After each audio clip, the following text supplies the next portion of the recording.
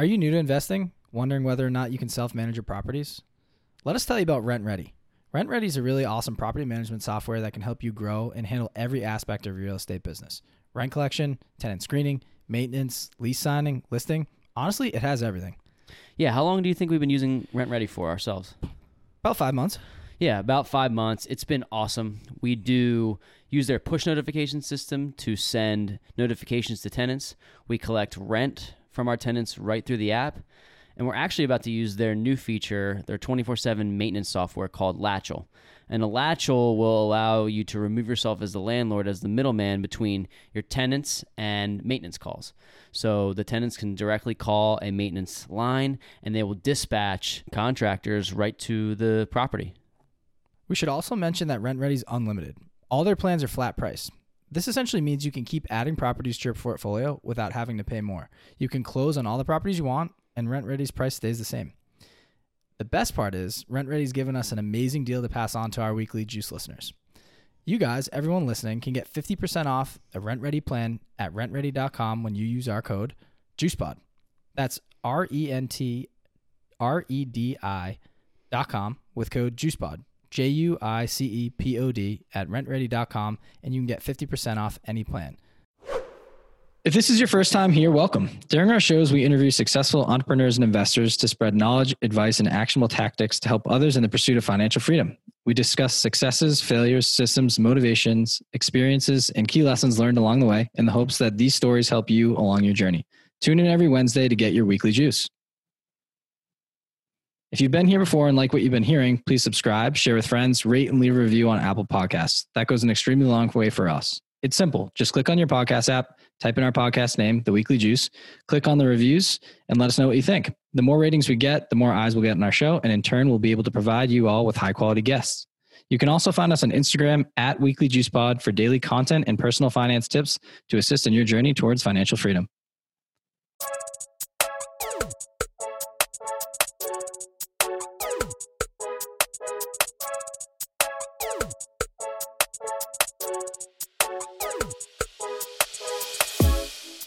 Welcome back to the Weekly Juice. As always, Ryan and Corey here with another episode for you. Today, we have on special guest, Matt Porcaro. Matt's a part-time real estate investor, full-time electrical engineer, and he specializes in teaching people how to take advantage of the special 203K loan. We had an awesome time with Matt. He really peeled back the layers on this specific loan. And it's kind of cool because Corey and I are going through a very similar loan with our newest deal under contract, and it was perfect timing. Yeah, ours is like the investing version of the 203K, which is mostly owner occupied, but Matt's a wealth of knowledge, and it's very, very niche specific in how to get people to essentially start their real estate investing journey. We always talk about house hacking, but whoa, man, like 203K, like that is an game changer. Listen to the episode because he talks about turning $9,000 into 130 grand in equity in his home in his first deal. So we always talk about house hacking as like the first way to go. And this is essentially a live and flip house hack. Yeah. It's like it's a hybrid, and we knew about it, but he broke everything down. So definitely listen to the whole episode. He's got some great stuff. Let's bring him in. Matt, welcome to the show. We are thrilled to have you here as part of the Weekly Juice. What's up, guys? Glad to be here. Super excited. Talk a little bit more about this stuff. Yeah, absolutely. So if you could just give people a little background on yourself, pre-real estate, like who you are, where you're from, and how you got in. Cool, man. So I love that. Why don't you dial me all of you back before real estate? Oh yeah. I grew up in a working class family. I think one of the drivers of why I got into real estate investing and why it was so attractive to me was because my dad still is a general contractor, had his own business, very small mom and pop shop, like literally him and my mom ran it, and they had like one extra guy, and that was them. And it really always kind of stayed that way. So kind of small outfit. So the economy is a very big teller of how good our lives were doing at any given time. Like we saw a lot of good times, but we also saw a lot of really rough times. So when times were good, they were good. And when they were bad, they were pretty bad. dad. And that volatility growing up was kind of something that I always wanted to stay away from. Right. So like that was like, so from a young age, I knew I wanted to be successful. I knew I wanted to make money. And obviously my parents wanted the same for me. So, you know, they did what any other parent would do with conventional wisdom. They're like, just do good in school. You don't want what we have. Having your own business is a nightmare. You don't want this. You want to go work for a company, get a paycheck every week. So I did that. And, you know, when I was in high school and trying to find, you know, what careers to go in, I pretty much was like, what can I make the most money in? And like, also like, and then would it be anything I'm marginally interested in? So, it's kind of funny. I suck at math, but, I'm really good at science. I'm like kind of an anomaly like that.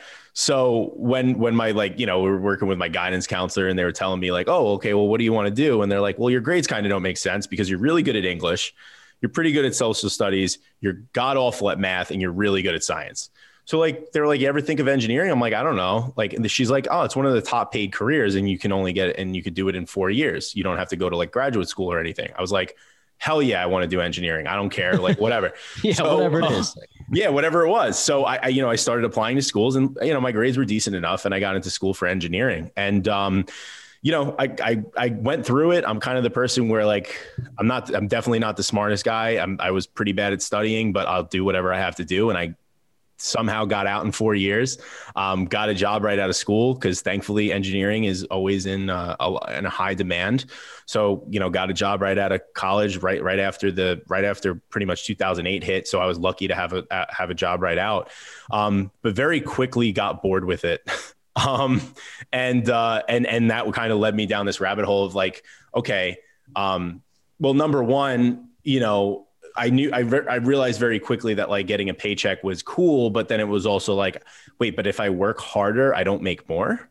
And that was kind of what I grew up around. Right. So you know, me being that type of personality, I just went out and started like looking at other ways to make money. Like, how can I supplement this? Like engineering was cool, whatever, it was fine, but I get bored easily. So I just went out and I started trying out all other, you know, going down the Google rabbit hole of trying to find ways to make money and, you know, found all kinds of things, you know, penny stocks, options, e-commerce stores.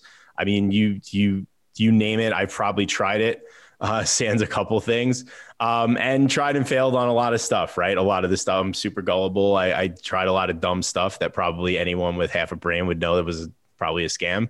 But I did it because I'm just that type of person. I want to try everything. So I did. And as I was going along the way, I was like getting to learn, it's like trying to learn about money and trying to learn about everything. And obviously the book that we all know very well, Rich Dad, Poor Dad, was an absolute game changer for me, as it is for many people. And me specifically, coming from a working class family that kind of didn't understand money, didn't know how money worked. Like, again, like when times were good, times were good. When times were bad. Like my dad, when times were good, we went on vacation. We bought something new. He bought something else. Like he bought, honestly, liabilities and stuff. And like, he never reinvested into his business. And again, I love him to death and he's great at what he does, but it was just, it's a common thing. That's why they call it the 99% and the 1%. Right. So yep. Rich Dad, Poor Dad changed the game for me. And it kind of turned into like something where it's like, okay, well, I kind of understood now. Like it made so much sense, right? I'm like, cause I'm working at this job and I'm like, I'm not going to get rich from this. Like, yeah, I'll make good money, but like, this isn't how I get like rich. Like, how do people get rich? And then they talk about real estate. I'm like, yeah, real estate, like no way. Like I'll be lucky if I buy one house. Like that's insane. Like I always say the thing I always thought was like real estate's just for rich old people that have like a big like 401k and they just go out and they buy a bunch of deals. So that's always what I thought real estate was. And I put it, I put it on the back burner, and then I ended up finding out about wholesaling. And the whole ploy with wholesaling is like get into real estate investing, no money, no credit, no, whatever. And I'm like, okay, this is great. I could do it. Like I could try this. And I went down there, I'm in a very tough market, suburb of New York City. And, it just didn't work for me. I did try for a really long time though. I tried really hard on the off market game. I would hang up the signs, at 5 a.m, wake up super cold. So I didn't get yelled at by people, which still happened. Putting up the bandit signs, sticky notes, driving for dollars, all that stuff. And I did that, and I really tried, and I tried and failed a lot. And, eventually I was going, but I knew the real estate thing was like wholesaling hooked me, but now I needed to figure out how I'd make it happen. So I tried a whole bunch of different avenues, and really to no avail. And it wasn't until I took another mentorship that was with my local real estate investment association. And the reason I went to there and I kind of had trust in that was like, I was like, my market's definitely one of the toughest markets. Everyone thinks their market's the toughest, but ours is definitely very tough. And like super high taxes that make deals really hard to work, everything like that. So the lady that ran it, her name's Melissa, and she, she's super mom, has I think 7 or 8 kids, but still has 500 units, flipped 1,000 houses. She's just an all-star. She's just one of those people, you just never understand how they do it. So we went through the whole program, and as I'm going through the program, I'm like, this is all stuff that I've seen in other books, courses, stuff they were just kind of regurgitating the same, flipping advice, buy and hold advice. It's all stuff you've heard before. So I just pulled her aside one day. I'm like, listen, Melissa, I respect what you're doing. I get it. But I don't know. This is stuff I feel like I know already, and it hasn't been working for me. I'm like, if you were in my position, if you could do this all over again, at the time I was 25, maybe. It's if you were my age, I'm like, I got a couple grand saved up in the bank, nothing crazy. What would you do? I don't have a big nest egg.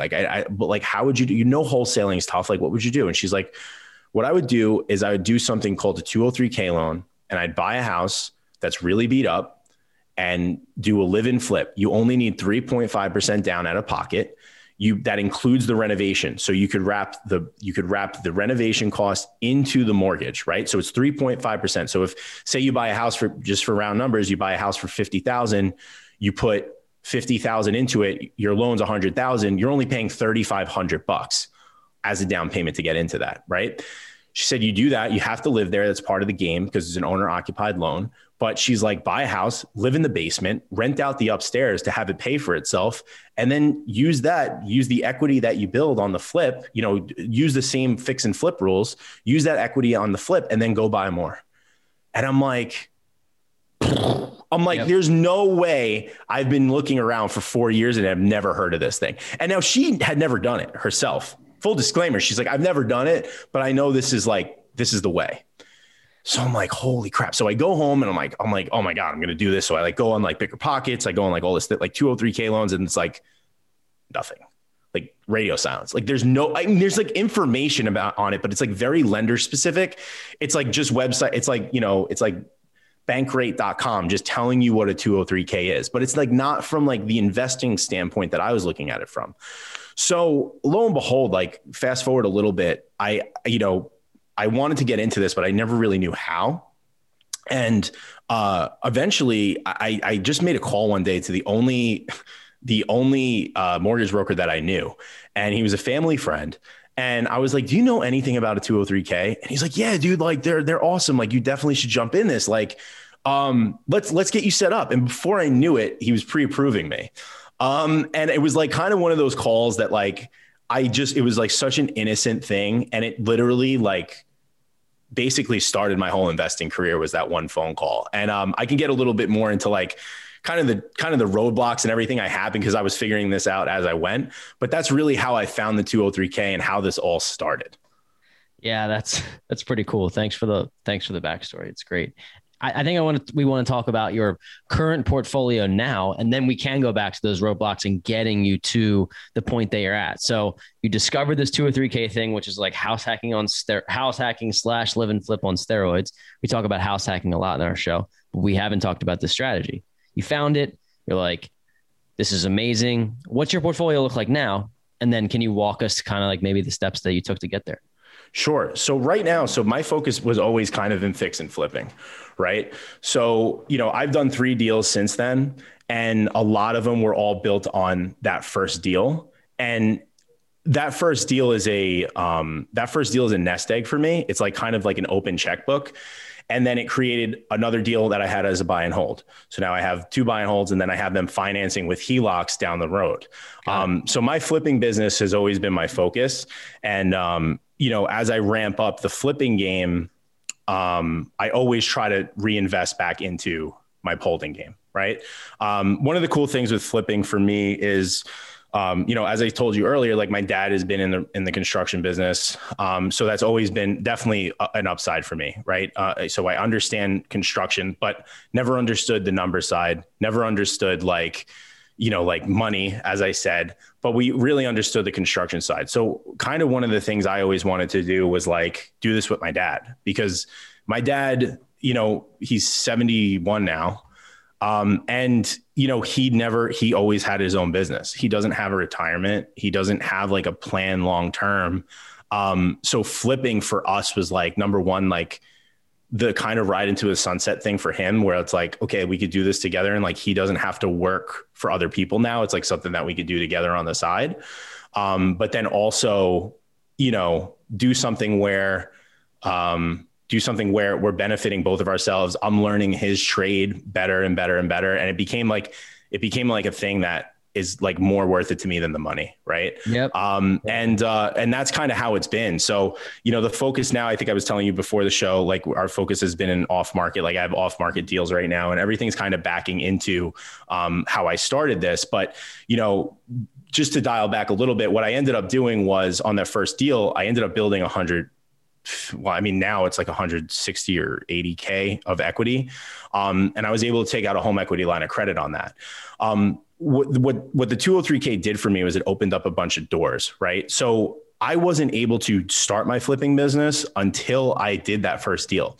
So just to dial back, like when I was in that local RIA group, right, I was like finding out ways about creative financing and everything. And the reality is like hard money lenders are out there.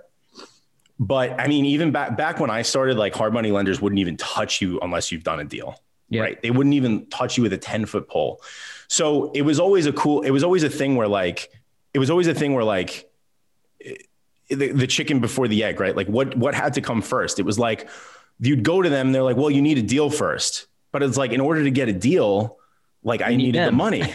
Yeah. So I'm like, so what was great about the 203K was like, it was like a fix and flip on training wheels, which got me the deal. Then I created a deal sheet. Then I went to hard money lenders. All of a sudden, hard money lenders were willing to lend to me because they just saw this successful deal that I did.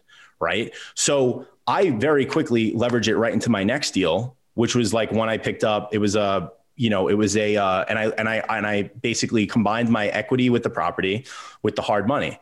So in the next deal, it was like 30,000 of it, and teamed it up. The deal was like picked it up for 180. It needed probably like 35,000 worth of work, 40,000 worth of work. It was very small, and it resold for 300K. Right. So, but I would have never had that if I didn't have that first deal. Cause number one, the hard money lender would let me use their money. Obviously I had to come out with some out of pocket. And then from there, it just it just turned into the next deal and the next deal. And like it was like, so that first property ended up doing, long-term for that $9,500, that initial down payment that you talked about earlier, has, over time, like $500,000 just in the last couple of years, just in profits from equity and flipping profits and the rental profits that I get from you're everything doing else. all of this with a full-time job, right? I just want to make sure people realize that you're an engineer by trade full-time, and like you're able to do all of this on the side of your business, correct? Yeah. So, that kind of leads that's a great foray. And, people, listen, I'm not like a fix and flip guru. As I told you, I haven't done a deals. That's not me. My day job is engineering, and I enjoy it. Right. So it was always like, I always wanted to have another thing. Like when I started, like have another thing, but also have like my day-to-day thing that like have that stability and have both.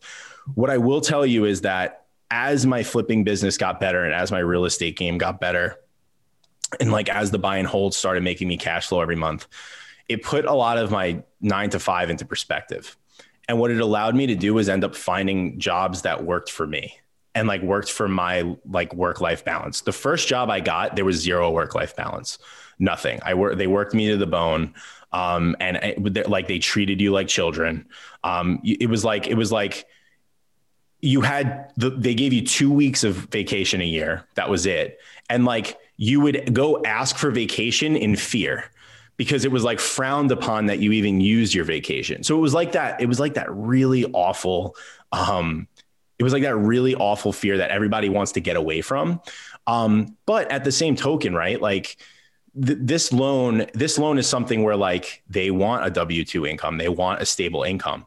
So it's funny you bring that up because when I first got into this, right, when I first started like when I was into wholesaling, right, I was like, F the man. Like, I hate, working for the man sucks. Like, I'm going to own my own business, like blah, blah, blah. And it ended up being that like, actually my job is what helped me get started, because at the end of the day, that W-2 is going to be so crucial for you getting loans. Yep. You can make really good money. You could be doing 200, 250 a year, 300 a year. I know people, and they can't get a bank loan because they're just on paper. Listen, you're going to write off a lot too. So you could be pulling in, you'd be doing really well for yourself. But if you have a good accountant, you're going to write off a lot of that too. And banks can only approve you on what you show. So if you write off a lot, whether or not you're actually writing off what you're making or not, like if you're really truly making 100 something grand a year or more, but you're writing it off down to 50 or 40, the bank's only going to approve you on 40. So in retrospect, I was appreciative of my job, and I still work now. I have a really good engineering gig, consulting for a really big company. And but I got to that point and like I found a job that gave me the good work-life balance. But having that real estate as the extra income and having those other streams of income behind me has made it easier for me to kind of go and try a bunch of different jobs. Like I bopped around a little bit in the last 3 years, just kind of finding my way. I think, I don't mean to cut you off, but I think there's a really strong point there. Like what you're saying is your W-2 job is valued because you actually have optionality around it, right? Like you're not stressed and tied to it because of the flipping business. This side gig that you've turned into this like money machine for you, so to speak, is allowing you to say, nah, I'm good on that 2-week vacation thing. Like I don't have to work here. Whereas a lot of people, if they don't get their next paycheck, Matt, they don't have a choice. So like they know those industries prey on people who are like, they're living paycheck to paycheck. So it's really, really cool. You probably just have a more relaxed feel at your job that you're like, don't get me wrong, I'm sure you put in a lot of work, but it's like just your temperament's probably like, okay, like I could figure something else out if I didn't do this, right? Just based on your side hustle. Totally. I mean, yeah. And you know what it is? It's like, again, that work, like that W-2, like if you like, it puts everything into perspective. And again, like you said, like it's not so much like I still like working for this company I'm working for now. I love working for this company I'm working for now. And it's like, and it gives me the freedom. Like I'm always working, right? Like I always I have my 9 to 5 and I work hard there and then I work hard after. It doesn't stop. But it doesn't feel like work anymore. Like it doesn't feel like, obviously everybody has times where it's like, oh, this sucks. Like, there's always like those grinds and stuff, but like, it's just, I'm doing things I want to do. And it took me a decade to get there, but real estate was absolutely the avenue that got me to that point. And I wouldn't have been able to do it without my W-2. I just wouldn't have. Before we get too far into the show, I want to go back to right when your family friend, he dropped, this is the part of the story that I think we left off at, like he started running the numbers for you, right? And got you approved for the loan. Can you take us through that first deal that opened all these doors up for you? Just like what you bought it for, how you found it, and then like the importance of finding a good lender, et cetera, just so everybody can conceptualize where you were at and how that funneled into the rest of your life. For sure, man. So, so I kind of left you off with the cliffhanger there with the mortgage. Don't worry, we'll bring you lender. back. With the mortgage lender. So, so what ended up happening was, again, it was like kind of, and here's, I guess a way to preface it as I've always been a huge analysis paralysis, example, right? Like I'm just like the worst version of it. Again, I'm an engineer by trade. Like I'm very analytical by trade.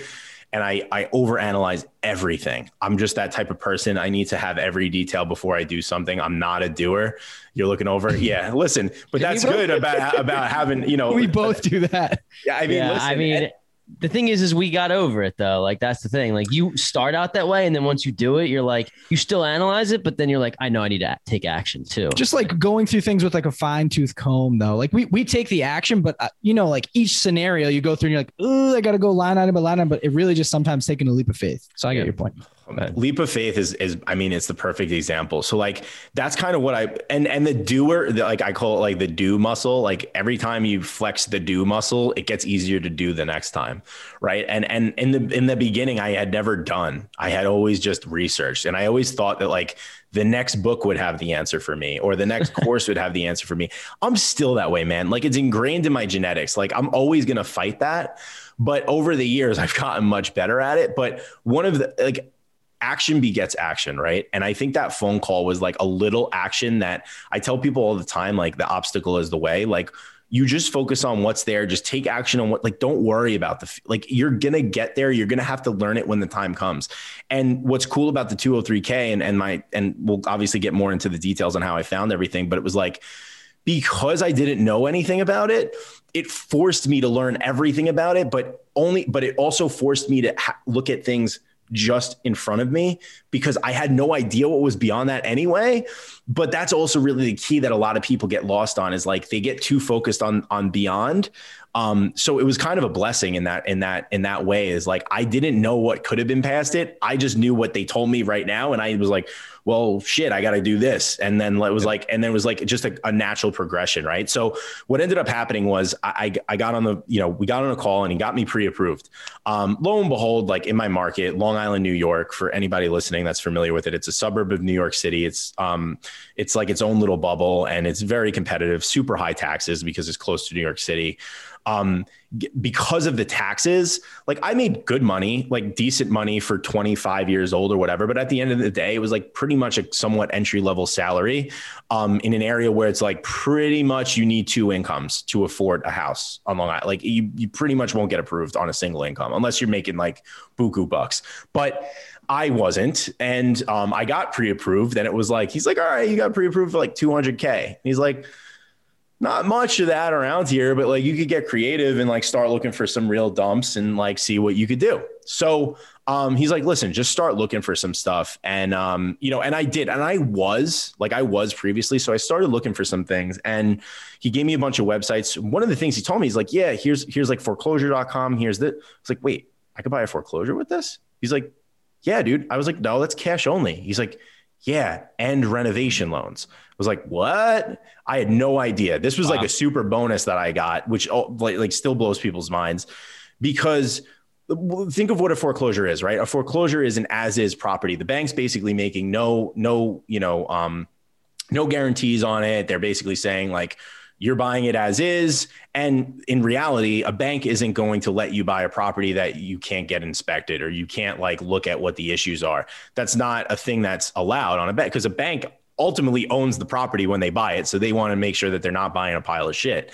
So that's why that's built in there. But the reality is that on renovation loans, they're built for this purpose. They're built in a way that you buy them with the intention of fixing them up. So the bank knows, yeah, there's a little more inherent risk there, but the bank knows like that you're going to fix it, and it's going to be in a better position, and it's going to be higher equity when you're done. So they know that they're getting an asset, and obviously it's built in such a way to make sure that all happens, which we can get more into. But and it's incentivized for many reasons, like for a lot of reasons. They want these houses to appreciate and be worth more, i.e. the township, the school, all of those things. The banks want that, so that they can take your money, but in a good way for you and for them. But go ahead. Sorry. Right. Yeah. So I was like kind of blown away by this. So I started going through the foreclosure market, which there was a lot of in Long Island at the time. We're still kind of recovering from 2008 around then. So, there was a lot of stuff out there, but a lot of stuff, but like I'm still having competition with cash buyers and stuff, and just looking for anything with a spread. So, the first couple, I was looking for a little while, and there was just like a lot of stuff that was like, just, I would have to offer way too low on. And he's like, listen, just start looking, just look for any, like, blow out your comfort zone. Like, just look for anything that would fit your thing. So I like sorted by lowest price, and I found like a lot of dumpers, man. And I found this one and this is another thing I kind of found out by accident, but I've now learned how important it is. I kind of found out about house hacking by accident because of this. So what ended up happening was I saw this property that was listed for like 280 or 290,000, which was, again, kind of over my budget, but I'm like, I don't know, let me take a look at it. Let's see what we could do. And it was like in an ugly part of town. It was a legit crack house. Like, people were like literally like crapping all over the floor. It was like there was hoarders in there, or like, not in there permanently, but like there were homeless people using the bathroom when the water lines weren't working. It smelled awful. Everything was ripped into shreds. And I went in and, I'll take it. Yeah. So he's like, yeah, dude. He's like, dude, you could fix this up. It'll be real nice. I'm like, there's no way. I'm like, just looking at this thing. And I'm like, oh. He's like, you can afford this though. Here's the reason. He was like, well, so what ended up happening with this one is a legal 2-family. All right. So I found out it was Wasn't it in a part of town that like you felt like could be on the up and up in terms of like, is there any gentrification there, or were you in like you said that the area was like pretty rough. Was it like it was a rough area because the town itself wasn't bad. It was a good town pretty much. And it was actually kind of on the up and up. Like it was always like a good town. It's like a middle class town. Sure. But it was in the part of town where it's like all row homes, and it was like very close to city center, and then like very close to like a row of like the front yard on it is a row of bars. And then it's next door to a church, and it's like a parking lot up front. And then there's like an alleyway behind it that had like crackheads in it. So it was like a rougher part of town.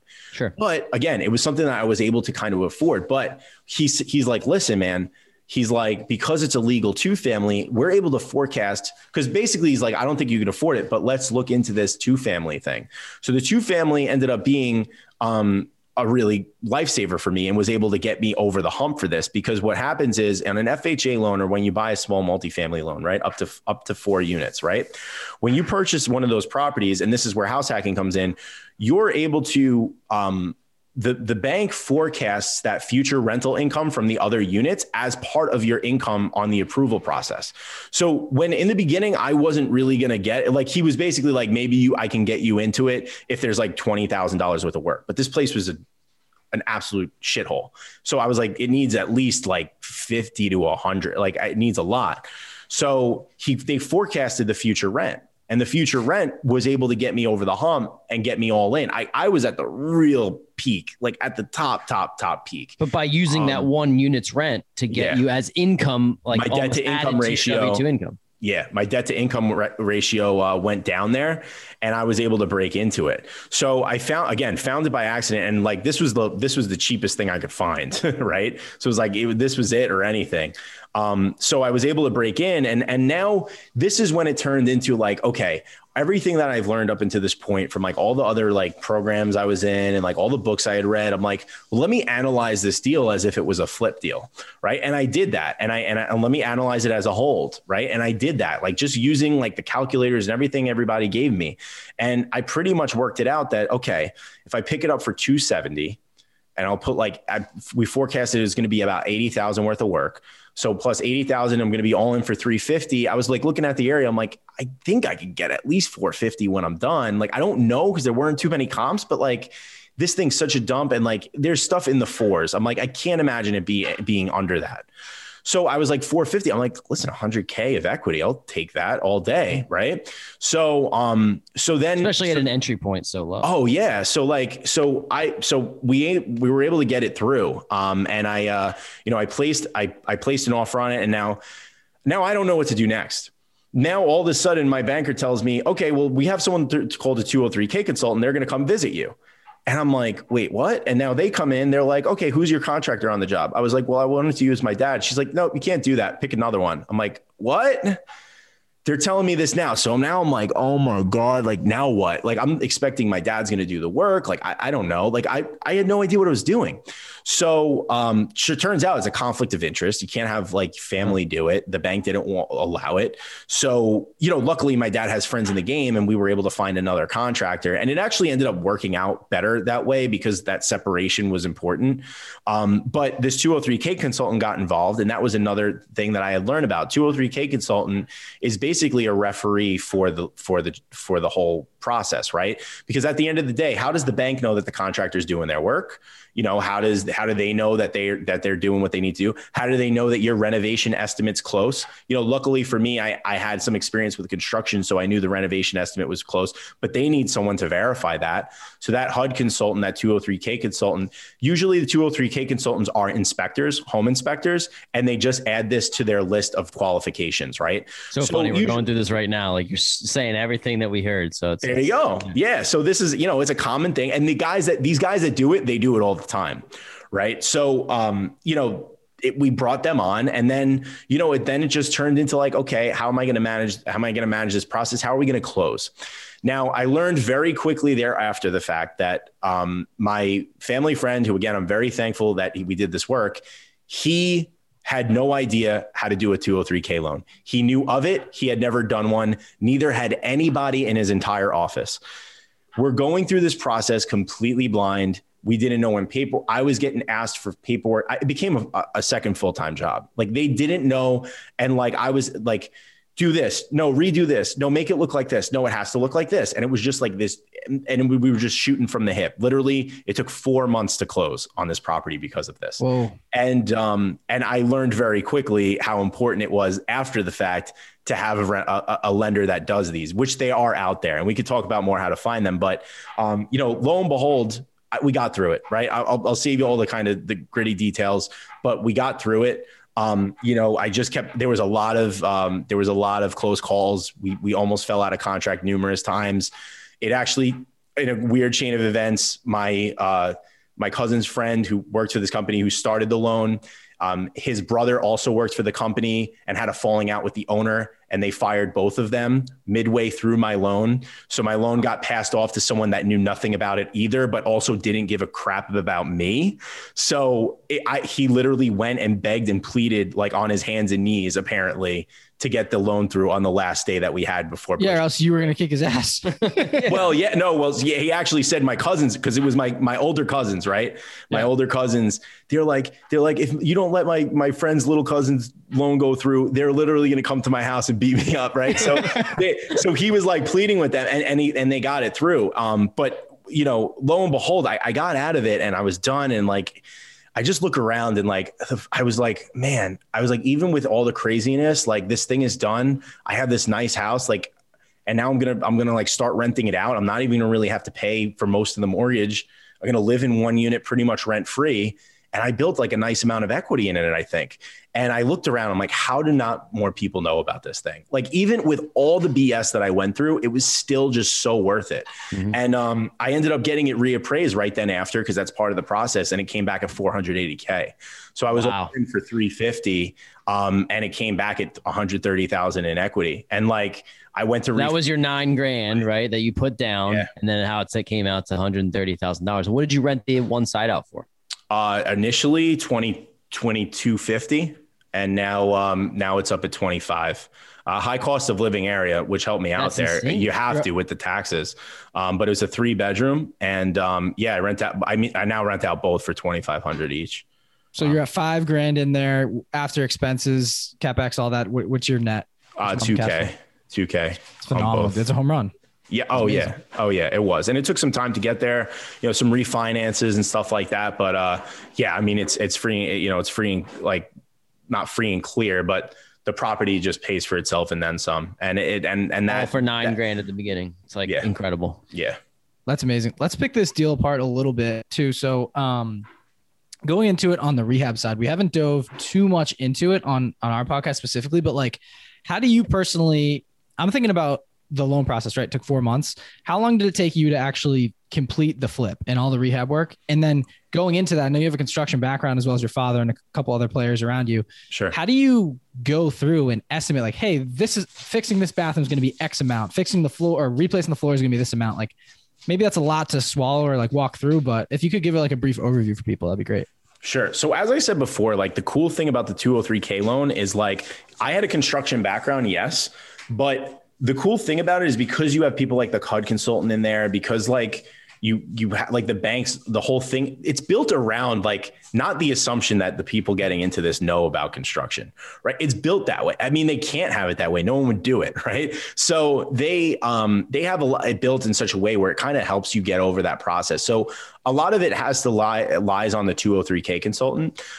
So basically, I found out after the fact. Now, since I've created like the 203K way community and all this stuff, I've had the opportunity to meet so many like awesome HUD consultants and lenders and all these people that actually do these things day in, day out and know this stuff backwards and forwards. And I learned from them that a 203K consultant is usually the first person in that property. So the way you want it to really go, and if you're listening and you want to do this yourself, like the first thing to do is you lock something up into contract. You have to have like a rough idea of what the renovation cost is going to be, but it's just enough for you to analyze the deal. Like super, you go like super conservative. You just like really ballpark it. You don't have to be an expert in this to have any idea because they don't expect it to you. Once that 203K consultant comes in, what they'll do is they'll ask you, okay, what's your budget? They'll say, what do you want to do to the property? And they walk around with you and they do something called a feasibility study. Most of them do this. The good ones do this, right? And the feasibility study is basically like, okay, here's what you'd like to do. Well, number one, here's what has to be done to make this a livable dwelling, right? Because that's the first thing, right? Like my property, it wasn't even livable. So they have like basically a column of like what absolutely needs to be done to have it be code compliant and also be client compliant to be a HUD certified house, basically, because they're a HUD consultant, right? So they know what that takes. Then they say, okay, what would you like to do to the property? And you go around and you tell them like, I want to do this. I want to redo this floor. I want to do that. So they make another column. So they add that up. Then they go through and based on your budget, based on what you're approved for, they basically tell you like, yes, this is doable. No, this isn't doable. And if no, this isn't doable, here are the things that you can cut out from your budget. But what's good about them is they are active in their market, right? They're inspectors. A lot of them have construction backgrounds. A lot of guys that get into inspecting have a construction background to some degree. And then if they do a lot of 203K loans, they know what values and values are in the market. Like it's kind of like, you kind of have to know that if you're going to be a good inspector, or like an insurance claims adjuster or whatever. Like these rates are kind of nationwide, like pretty generic. So like he could basically tell you like, okay, flooring is going to be $4 a square foot, installed or whatever. And he'll go and he'll work all that stuff out. So on that report, he's going to give you a schedule of values on what roughly every little line item is going to be. So now number one, this is going to help you know if like, okay, were you way off? Is your deal done? Like, can your deal actually make it through? Or is there things you need to adjust or cut from the budget? And number two, what it's going to do is it gives you a clear-cut scope of work for you now to bid out to contractors. A huge hack that now like people that I teach to do the loan and now people that follow me and like now are doing this successfully.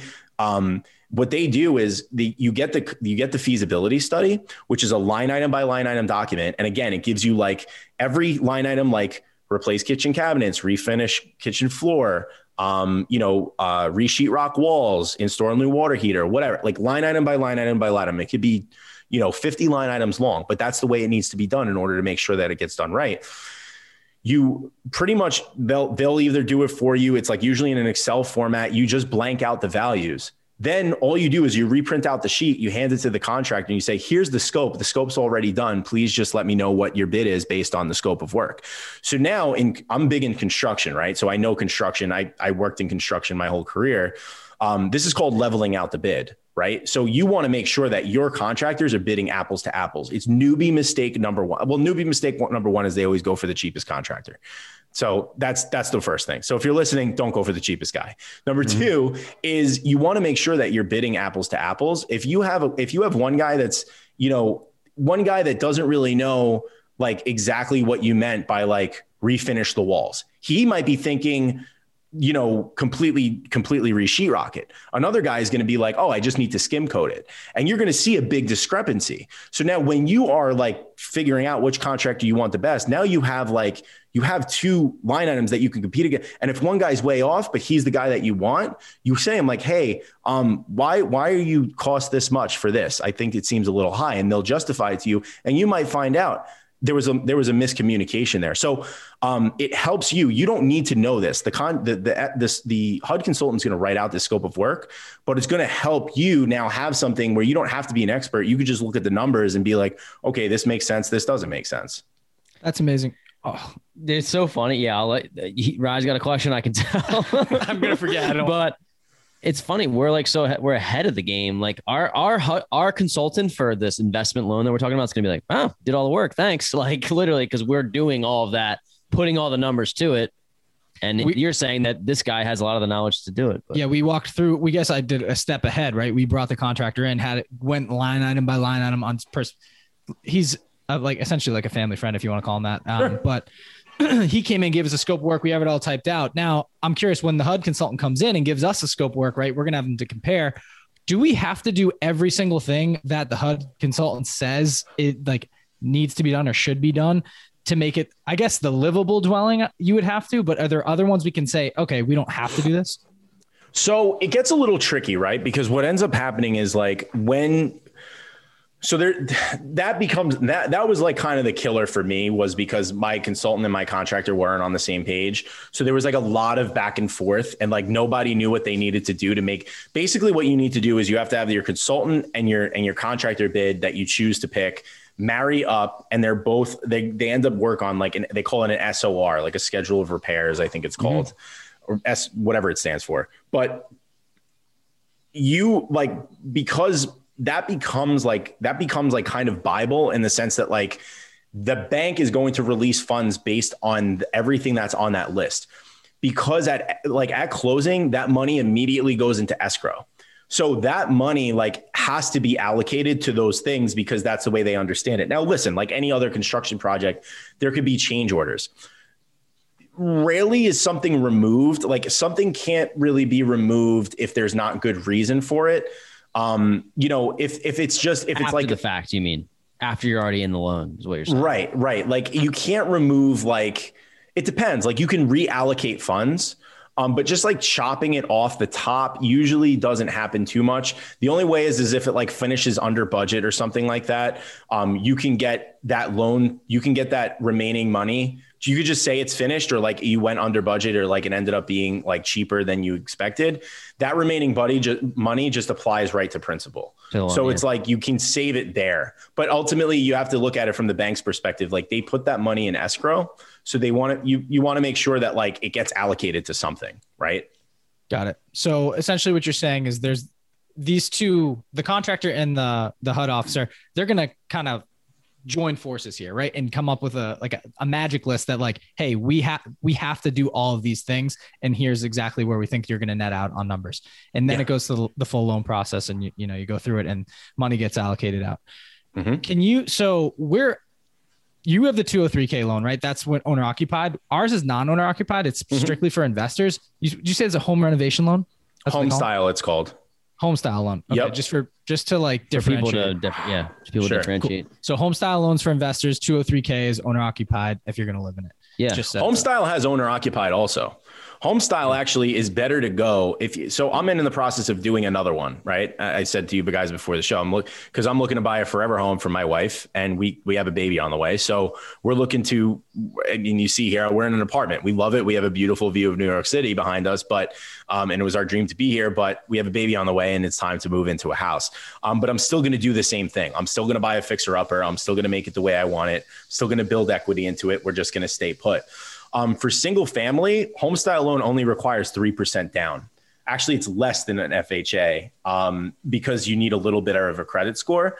A good renovation lender, that's why having a good like renovation experience lender is so important, because based on your deal, like there's a couple different renovation loans out there. Like the 203K is like kind of like the king and like it's the most well known, but there's other ones out there like the home style where like a good lender is going to know which product is the best for you, but they're all different flavors of essentially the same thing, right? The same thing being you can wrap your purchase price in plus the renovation cost into the loan. You could also refi with these loans too, for people that don't know. If like you want to do a renovation on your home, you could refi into a renovation mortgage and do it that way. And just to give people like a little bit of an idea, what we ran into is that rates are pretty low. They're actually starting to creep back up a little bit. We're noticing, but like these 203K and renovation loans, at least for investors, we're finding that's like 0.75 to a percent point higher than they would be, I guess, maybe the investor one to the 203K owner occupancy. Is that accurate kind of like across the board? Yeah. And honestly, I mean, for the investor side, I mean, that's peanuts compared to like doing hard money or yeah. So yeah, I mean, yeah, it's a little higher. I mean, obviously you can understand why. The renovate. So like the exit strategy I had with my renovation with my first one was, so obviously FHA loans have PMI, right? Because if you put less than 20% down, you're effectively a subprime borrower, right? So they hit you with mortgage insurance every month. For people that don't know what that is, basically you're paying into an insurance program that everybody else that has an FHA loan does to give banks incentives to do these loans. Basically, the government's saying, hey, listen, they all pay into this big bucket.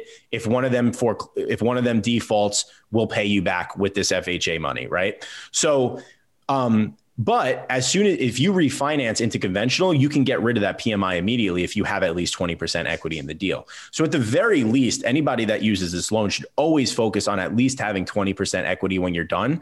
That way you can refi out of that PMI immediately and then get that extra boost in cash flow. Plus you'll usually get like, a basis point or two off of your interest rate, because chances are in a renovation loan, they'll tweak it a little bit. They'll give you like a little bump, like a quarter point in interest rate.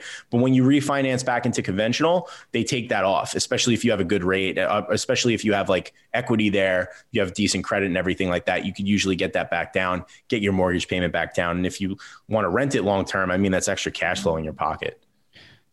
I think it's cool how you've built your whole community around the 203K way, because that's kind of what set you on fire and allowed you to open so many doors in regards to investing. Being that you have, you are the guy for the 203K loan here. Can you explain to people, I'm sure you've built, essentially connections and relationships with a lot of people that land contractors, et cetera. Can you give advice on like how someone can find the perfect or a very good loan officer for this type of loan? And then also maybe on the other side, like how would you vet a good contractor, and how do you know to put the right guy in the right spot? Great question. So there's one little trick I have. I'm going to try to condense it as quickly as possible, but there's something called a 203K endorsement summary. All right. If you Google it, Google 203K endorsement summary. The first thing that comes up is going to be on the HUD website. And it's basically this list of every lender that does 203K loans in your market this month. So you go down, like you'll go to the most recent month and year, and it'll give you the name of every lender that did a 203K loan in your market, right? Major market. Like you'll go like, obviously like it won't go by town, but it goes in like your major metro area, right? So you go there and you have a way. I actually have a tool that does this automatically if you get my book, but that's besides the point. Little plug. You could do this on your own. You don't. What is the book? No, plug it right here. 203ksecrets.com. It's just a book. It's literally $2. If you want to, if you want to bundle it with other stuff, you can. But the lender finder tool basically does this very quickly for you. But essentially it sorts everything. So you can go and look at your market and see which lenders are doing the most in every market. So from there, all you do is you like, okay, whatever, Loan Depot does it. You call up Loan Depot and you go to the local branch in your market. You say, hey, who does the most renovation loans in your office? Can you put me in touch with them? And they'll put you in touch with that loan officer. And then you're set, right? And then listen, you quiz them. I mean, listen, if they sound like they don't know what they're talking about, chances are they don't. If they sound like they know what they're talking about, like chances are they probably do. So you could start that way. Another way is to kind of reverse engineer it. You can look up 203K consultants, because who knows who's doing the most 203Ks in an area than the guys that need to be on every single project. So what you could do is you could go on 203khudconsultants.com. It's like a full directory of every 203K consultant in the country. You type in your your zip code, your area. You can look at HUD consultants in your area. And you could call them up, say, hey, listen, I'm looking to do a 203K loan. And listen, a lot of them aren't good. Like, I'll be honest with you, no offense to any of them out there, but there's a lot of them, they just put it on top of their resume and they don't really do them that much. But if you call around to a couple, you'll start to know which ones do the best. You could call them direct and be like, hey, do you know like who's doing like which banks you're working with in this market that are doing a lot of these? And if you get a guy on the phone that seems to know, or gal that knows what they're doing, they're going to know who's doing the loans in that market. So what that's going to do is that's going to quarterback that lender's kind of the quarterback. They're going to be the ones that know the rest. Now, as far as the contractors go, there's a lot of different ways to find contractors on this. Number one would be leveraging that network. Number two, and I think probably one of the most underutilized thing is just your personal network. Like, make a post on Facebook. Do you know anyone have any contractors they really liked working with? And build your network that way. Like, you can always ask your HUD consultant. You could always ask the lender. They'll probably make you, like, some of them are not comfortable with it because they don't want to feel like they're steering you in a direction or like pouring. But I think what it's healthy to do is, like, if they do give a recommendation, sprinkle it in with the contractors that you have, and then just have them all set up and like kind of have them all pre-qualified before you find a deal. Because once that deal comes in line, you want to get them in there as soon as possible. And if you only depend on one guy and he comes in and he's not ready, you're screwed because you got to close on this loan. So you want to make sure you have a couple guys in the mix that know what they're doing. And honestly, just piquing their interest like anything else. I mean, one big thing with 203K contractors is, they need to be licensed. They need to be insured. They need to be bonded, right? They can't be fly by night guys that have no cash flow. A big thing with 203K loans is they want to make sure that you have cash flow. One of the ways they do that is they really don't give you deposits. It depends on it, because that money's in escrow and it's literally guaranteed. They want to make sure that you're not going to be cash poor on this project, right? Because the inspections work in draws. Now, listen, people think that turns a lot of contractors off. Good. The contractors that it turns off, you don't want on your project anyway, because listen, I came from a contractor that was poor at times. Self-admittedly, he's taken deposits and used it to pay the mortgage because my parents were behind 2 months on it, right? You don't want those guys. No offense. My dad's great at what he does. Everything was great, but that's when bad things happen because they run out of money, and you don't want that to happen. It's very important. And we were worried about that too. Like, our terms of our loan are like 90% during the project, and then they have a 10% retainer at the end. And I'm like thinking to myself, oh, are there any contractors that are not going to like this? And like, to your point, well, yeah, you'll weed out the bad ones. Like, if they can't wait for 10%, then they're probably not a good contractor. So exactly. Cool. We have we're kind of winding down here, but we have a couple points here. And one of them is a question for you. And like, how do you find a lot of these deals? Like you mentioned the first one. What's your strategy or recommendations for people and how they should find deals that you can use either for the 203K or just in the investments in general? So the beauty of the 203K loan is it kind of allows you to play in what I call like this Goldilocks zone, like this 203K Goldilocks zone, right? And because you're number one, you don't like, if you're doing this, like if you're listening to this and you want to make a good financial decision, like especially right now where things are just flying at crazy prices, you don't want to play in that market. That market is foolish to be playing in right now. People are paying way overpriced on this stuff. The second there's a correction, they're going to be all underwater on their mortgage, right? Because they're buying overvalued of what these properties are. A 10% correction is going to screw a lot of people. Right. Good point. So you want to be you don't want to be playing in the retail game, but now now you want to just be looking at like the crappiest stuff that's on MLS. You don't need to go off market for this stuff. 99% of the people that do my thing, like, and do this program or like do the 203K, like they get it from stuff that's on the MLS, because listen, the stuff on the bottom of the MLS is usually still also too overpriced for like a fix and flipper like myself. Like I usually need to pick stuff up at 50 cents, 60 cents on the dollar. They're listed on MLS for like 70 cents on the dollar, but 70 cents on the dollar is usually pretty good for a 203K loan because you're coming out of pocket with so little. You're only coming out with 3.5%. If you make 10% equity, you're tripling your money, right? Great. And that's like on the low end, right? So, and that's not including like long-term like appreciation and like if you rent it out, like principal pay down and all that stuff, right? So what's good about it is like just look for foreclosures, look for anything as is on the MLS, because down there you're only competing with either other renovation loan people, which there's not many, or just really stupid cash buyers that just don't know what they're doing and are going to weed themselves out over time anyway, right? So I think just being stringent in that low end of the MLS market, you're always going to find stuff. Foreclosures are trickling back online. They were obviously gone for a little while, but I think there's going to be I know there is. I'm already seeing it. There's a window of opportunity with foreclosures coming back online right now. And I think it's going to be an undertapped area, at least for the next couple months, next couple of years. And then I'm talking foreclosures that never got through from like 2018 that were all like paused because of COVID, but they were already processed, but they just never got to the courthouse steps, right?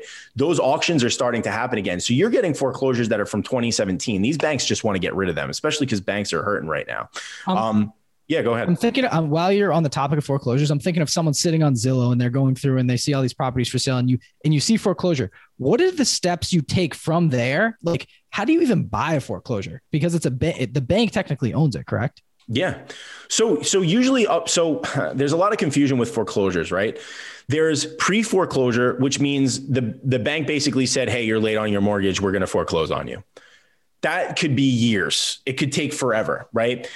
Then there's like, they try loan modifications. In this day and age, it takes a long time for people to get out. What ends up happening is they'll get foreclosed on. Once that foreclosure happens, that means the bank took it back, but they didn't do anything with it yet. Then they go to the courthouse steps. They go to try to auction it off. Now cash buyers could buy it up at auction, but if the banks are at every auction. So if the property doesn't go for what they maybe want it to go for, at least a bare minimum, they come and buy it back. At that point is when it's called REO as we know it, right? Real estate owned, bank owned. Those get listed on MLS by realtors. There's usually realtors out there that specialize in these things. They get listings from banks and they list those. So those are the ones you want to look for. You want to look for foreclosures, bank owned. You don't want to look for like pre-foreclosure or foreclosed, or even auctions. Really tricky for 203Ks for a number of reasons, but foreclosures are really what you're looking for, the bank owned properties. That's great. Thank you. That was a great explanation. And I don't think we've had that a lot on our show. Like not a lot of people have walked through it. So it's a big confusion, man. And it took me a long time to figure it out. I'll be honest with you. So no, it's perfect. So I guess right before the end of our show, I want to talk to you about your specific future goals. Like what are your future goals with the 203K, your flipping business? What do you see, Matt doing in the next 3 to 5 years, like with your business here? For sure, man. So honestly, as it turned out, this whole 203K community became something where I never thought it was going to be another almost business in and of itself. People were asking me how to do it. I tell people, I'm an open book. Like there's nothing that I hide behind any type of course or book or anything like that. I'm an open book, man. But there's people that were like, hey, can you help me with this? Like, can you walk me through it? And I do that for people now. And it's been super rewarding. Something way cooler than flipping a house yourself is showing someone how to do it and watching them do it successfully is like way cooler and way more gratifying. So I've been doing that. I've been doing my flipping business. As I told you, it slowed down with COVID, but during that I was helping people get into properties even during COVID. So that was taking up my time. Long term for me, like I want to ramp up to 6 to 12 flips a year. And I've been pushing the off market game. That's been my goal in the last 6 months. And I've been, really getting good at it. And I'm really getting a lot of leads come in as of recently. So like my flipping game plans on picking up again. Hopefully if everything keeps going well with the off market stuff. So just continuing that and like, honestly, continuing this 203K community, which has again become like this new, like, thing where I could do it all day. Like if I could do this forever, like I would love it because it's the most gratifying piece of work that I do. But really just to continue to keep flipping houses, get to that 6 to 12 deal a year mark, and then start reinvesting back into into buy and holds. I want to do the flip to help my dad build a nest egg. I want to get into, help build a nest egg for my family, myself, with that liquid capital, and then start going back to buy and holds again. It's always been a long-term goal of mine, but long-term goals for mine is like, I think like senior living is going to be a huge thing in the next 10 to 15 years with boomers hitting that age. So like if I can find a way and break into that avenue, it's a whole new world, but that's like a stretch goal for me. I always thought that would be a cool market and something that, again, probably very rewarding to like build nice places for boomers kind of sailing off into the sunset to live. So that's like a stretch goal, is to like build multifamily or develop. Awesome. Really cool. And the 6 to 12, deals a year, I'm sure we'll get there. It's just pretty cool. We haven't got into flipping. We've talked about it. We love long-term strategy. So, maybe there's a chance to flip down the line, but that's very cool. Before we get into the last segment of the show, one last one for you. You mentioned a lot of off-market deals as opposed to MLS. What do you mean by that? You just mean like essentially building relationships and then you're just finding deals from people in your community now? Yeah. So, I mean, obviously it's a lot of tactics that are used in wholesaling, sending mail out, driving for dollars. Driving for dollars is like just driving neighborhoods, looking for properties that are like the ugliest house on the nicest block. We're doing that now for our forever home. Like literally, just to clue you into that, like, because we're looking in such a tight radius, we want to live in a very small neighborhood because we want to be close to our family. And it's like kind of a small little bubble where we are. But there's not much out there right now. And even when there is a lot out there, like there's only so much we can look for that's like specifically what we want in the area that we want. So what I've been doing is we've been writing letters saying like literally like, hey, my wife and I are interested in moving back into your town. We have a baby on the way. We just wanted to know if there's any way you'd be willing to sell, but also focusing on properties that actually need work.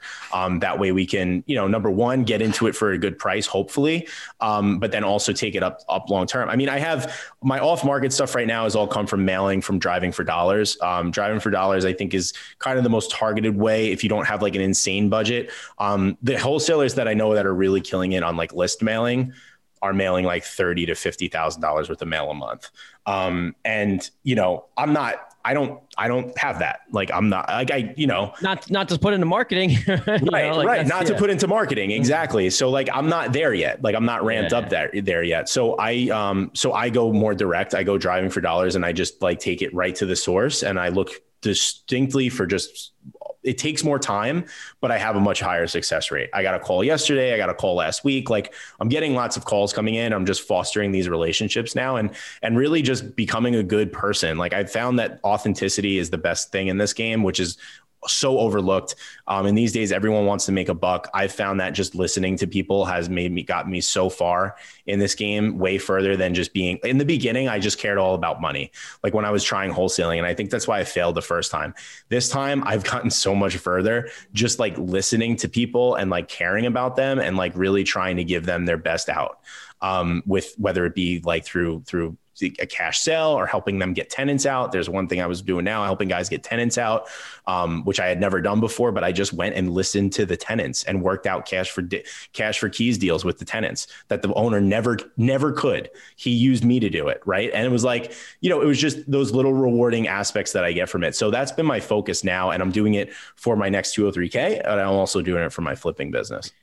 Blows my mind. A lot of people are just all about efficiency, and driving for dollars to me seems very slow. And like you're literally going, like you're driving past these properties in like hand-to-hand combat. But the cool thing that you're mentioning is like, it almost reminds me of like the tortoise and the hare, right? Like slow and steady wins the race. For sure. You're working these relationships, you're getting your name out there, and you're listening, you're helping people. So that's incredible.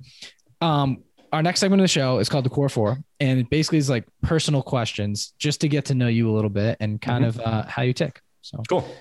First off, I'm gonna start. Do it, yeah. First question is, we'll keep it pretty basic for you, but what's your favorite investing or business book and why?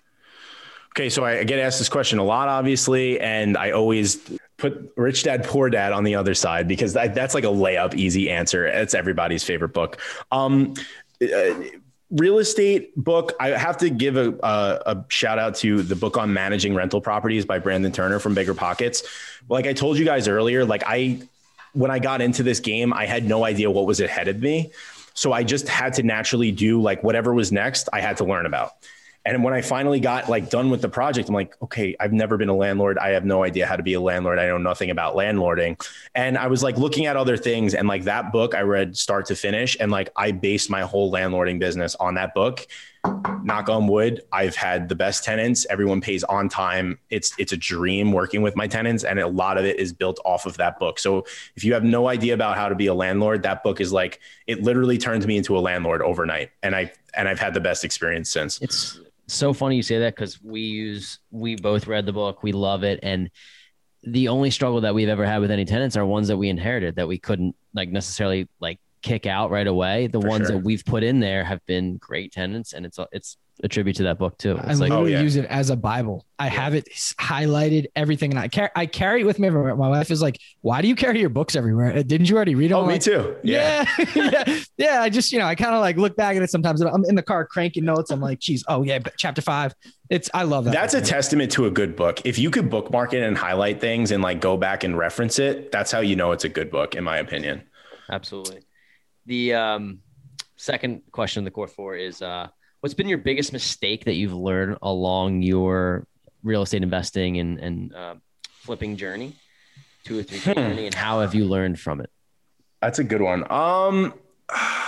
I would have to say, I think I kind of alluded, I'd say maybe 2 things. Number one, I alluded it to before. I used to care too much about money and not about like real estate's a service people business. The second I figured that out, everything changed. Like everything from like building relationships with realtors, with lenders, with sellers, with anybody in the game, like you putting your best foot forward, being a good human, like just like figuring out what makes them tick and like what they want, and just like catering to that is like, I've gotten deals sent, like all my deals previous to COVID were like sent by realtors that just had off market deals that like sent and pitched them to me. Right. Like having that, but I did that by like actively being a good person, like following up with them, asking them how they were, learning little details about them, and like asking them how their whatever is going. Cause I remember from a previous call. So like focusing more on the fact that it's a people business first and money comes second. Because too many people, like, especially people that just get into wholesaling just for the money, like they don't actually care about the people. They just care about making the dollar. So that's the first thing. I think the second thing would be that on my flips, one of my biggest follies on a flip was I thought I got my taste too involved, and I didn't go to what was selling in the market, and I let my thoughts get in ahead of it. Like, so I thought that it was worth more than it was, but the market was telling me something different, but I thought it was something different. And then like same, yeah, and same That's thing, me, dude. 100%. Same thing with finishes. Same thing with the way things look. There were finishes that I hated in the last couple of years. And like little hack, like for anyone, if you have any trouble with finishes, go on Zillow, look for the recently sold homes, look for what sold in the shortest amount of time, what those finishes look like, copy them. That's it. That's it. Like, don't try to reinvent the wheel. Like what's selling super fast in your market, do that. Whether you like it or not doesn't matter. And that was something that I figured out the hard way. This is so good, because it's like, we're in this process of doing this loan, but we're not going to sell. We're going to rent the property out. And I'm thinking to myself, like, okay, every time I walk in this property, I'm like, do not over rehab, do not over rehab, and I'm thinking about it, and I'm like, that would look nice. But it's like, we have to just keep the mindset is like, what are tenants going to want? What do they value? What's going to get the highest rent? In, out, like gone. Like, like that's it. And we have an idea of like, you have to remind yourself, it's not your home that you're living in. It needs to be tenant proof. Right. And like, buy and hold. Yeah. Especially. Yeah. Let's talk specifically buy and hold. And like, we have our own taste, right? We keep being told this, and we've done it before, but like gray walls, LVP floors, like a light gray ish, and then have it durable, right? Like that can't be across the board though, right? Like what are tips and tricks? Kind of like one that you mentioned, like hit Zillow, see the finishes that sold the quickest. Yeah, but I mean, obviously not so on Zillow. So then go into rentals in your market. I actually have it with one of the guys that I'm training, and he bought a quadplex up in Albany. And, he was like, what do I do with finishes? I was like, well, you want to rent to high-end tenants? He's like, yeah. Okay. So go look at what all the high-end rentals in your market are going for and what those finishes look like, and just copy it. Like the market's going to tell you what direction to go in. Right. I mean, listen, with rentals, like you got to have some semblance of like, like, but what's cool these days is like with Lowe's and Home Depot and all these places to shop for finishes, like finishes aren't that expensive anymore. Like you can usually find like good looking, like trendy stuff, and it's not going to break the bank. Just pick the cheaper version. Like don't go for like the carte blanche, like amazing version of it. Like get the, like, don't overspend, but also like look, like make it look nice. Cause the other thing is too, is like, if you just fit it out like an ugly, like crap rental, you're going to get ugly crap tenants. Like you're just going to get listen, like So true. They're going to like, if people look at it and they're like, oh, that's really nice, that's something I want, you're going to get tenants that like go in that and they know it's nice and they want to pay top dollar for something. If it's fit out crappy and like it's got crappy everything, they're going to walk in like, yeah, you'll get tenants because people need places to live. Like that never changes, but you're just maybe going to get the wrong type of tenant. Yeah. Bathroom, kitchen, floors. Like I'm just thinking of things that are like the cornerstones that really pop and like make it worthwhile. I think it's funny that we're talking about this stuff and like just hearing you say it, people are going to, it's very basic, but people are going to go through it. You're going to be at Home Depot looking at the finish and saying, damn, which one do I pick? Should I go for $4? Should I go for $1? In the vanities for a bathroom, $100. You can customize and build one for $500 or just get the $100 one that looks beautiful. Get them from Wayfair, man. That's where I get mine. Super cheap, and they all look super nice. And like, yeah, you don't have to, you know, again, don't reinvent the wheel. You know, one other thing that I could say is with countertops, just go quartz. Quartz is like, it's expensive, but it's absolutely worth it. It holds up and it's not that expensive. It's not like not marble, but quartz. I've put quartz in my rentals on the countertops and like, you really have to try to break quartz. And again, I get good tenants in, so I'm not really too worried about them breaking it. I shelled out the little extra money, but it's, I mean, it looks the same that it did when I bought it. And it holds up long-term. That's great. Question 3, you're up. Question 3. So who is your who for 2021? By meeting this person, you feel that your business will be taken to an exponentially higher level. Or if you can't think of someone right now, who has someone that you've met and has allowed you to take your business to the next level just by having them as your either mentor or their presence and guide? Okay. So I guess first, number one is, who, I mean, I would love to get on the Bigger Pockets podcast, just because I feel like it's got a good reach and I feel like no one talks about the 203K appropriately. Yeah. So, you know, getting on their podcast and being able to talk about, a lot of people on Bigger Pockets know about the 203K loan, but there's just, even on the Bigger Pockets, I just see misinformation just spewed, even by people that are supposedly know what they're doing. And it's kind of infuriating to me. And it probably beats me up more than it should. But it's also the reason why I strayed away from things for so long, because there's just this perpetuated like garbage information out there. So like, if I could just set the record straight and like go on a podcast and like really, that I know has a big viewership of people that know that this loan's out there, but maybe have been told the wrong things about it. I think that would just be super gratifying to me and just bring more people into my world and hopefully give people that are struggling another chance, you know, at giving a 203K a shot and doing it the right way, that, you know, the way that I know has worked for so many other people and is like a proven way. So I think that would be the first thing. The second who of like people that have taught me. So I was actually lucky enough to be on this guy, Stefan Arnio's podcast last year. Stefan Arnio, you guys might know him. He was a really big fix and flipper in Canada. He has this whole big mantra on like how he teaches it. And I had the opportunity to meet him on the podcast. He brought me on the podcast and he started talking to me about my flipping business and like put it into perspective on like what, like things I was doing wrong and like things I had wrong. Like I thought you had to flip with your own money. I thought like he just put everything into perspective for me, because he was flipping like 20, 40 houses a year. Right. So he's where I wanted to be. So we got to talking and he took me under his wing and I became a mentee of his. He sadly passed away from a super aggressive cancer at 30. I think I heard about this. Years he had old. like a big Instagram, right? Like, oh yeah, huge. He still does. It was literally around this time last year. He passed away like right as COVID started. It wasn't from COVID. It was from a very aggressive cancer. But he basically changed the way I look at investing and real estate. And actually he changed the way I look at like being a good person and like having a good sale. Like he basically said like everything revolves around having good skill sets. getting good at negotiating, getting good at being like sales doesn't mean like being salesy. Sales mean like a good salesperson understands their client and what they need. So he really changed a lot for me with that. Also, like he has his own education business, and he mentored me through a lot of like me like beginning to build the 203K way and like how to do it right and how to serve people the best way. So yeah, I mean, he was a huge loss for me. But he really helped me kind of get off, number one, with my flipping business, changed kind of my mentality, which has helped me so much. And then also from the 203K way business, like how to build a community, how to teach people the right way, how to get the right people in and assist them to hitting their goals. So, yeah. Yeah. So that's very sad. I heard about that he passed away. I'm glad you got to be a mentee of his. So very cool. Yeah, it was a short time, but he made a big impact on me on a short time. Yeah. So now we're kind of sort of on the topic a little bit here in terms of, and you mentioned this with the retirement home, but what the fourth question is, what do you want your legacy to be? And this is, it's a deep philosophical type question, but it's more like, you seem like you really want to help people and you're a good person and you want to be that good person. I'm just curious, why even do all this? Right.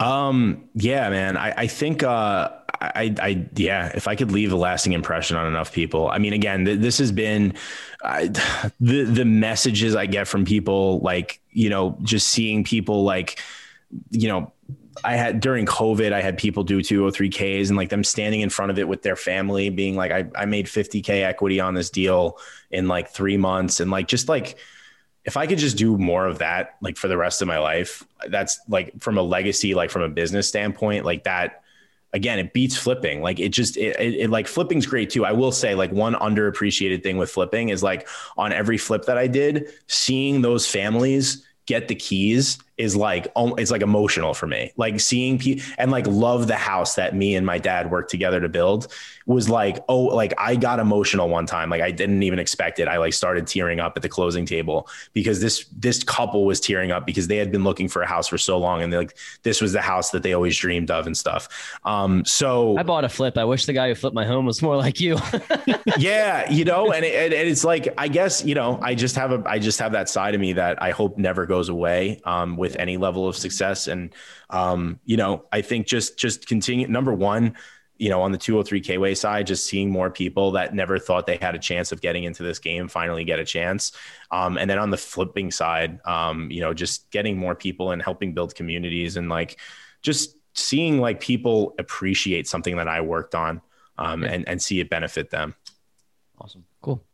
Well, seeing as you're on the Weekly Juice, we finally made it to the last drop, the last segment of the show. Yes, and essentially this question is pretty basic, but if you could go back in time and give yourself advice on maybe prior mistake you've made, just anything that if you could go back in time and say, hey, Matt, do this differently, what would you do and why?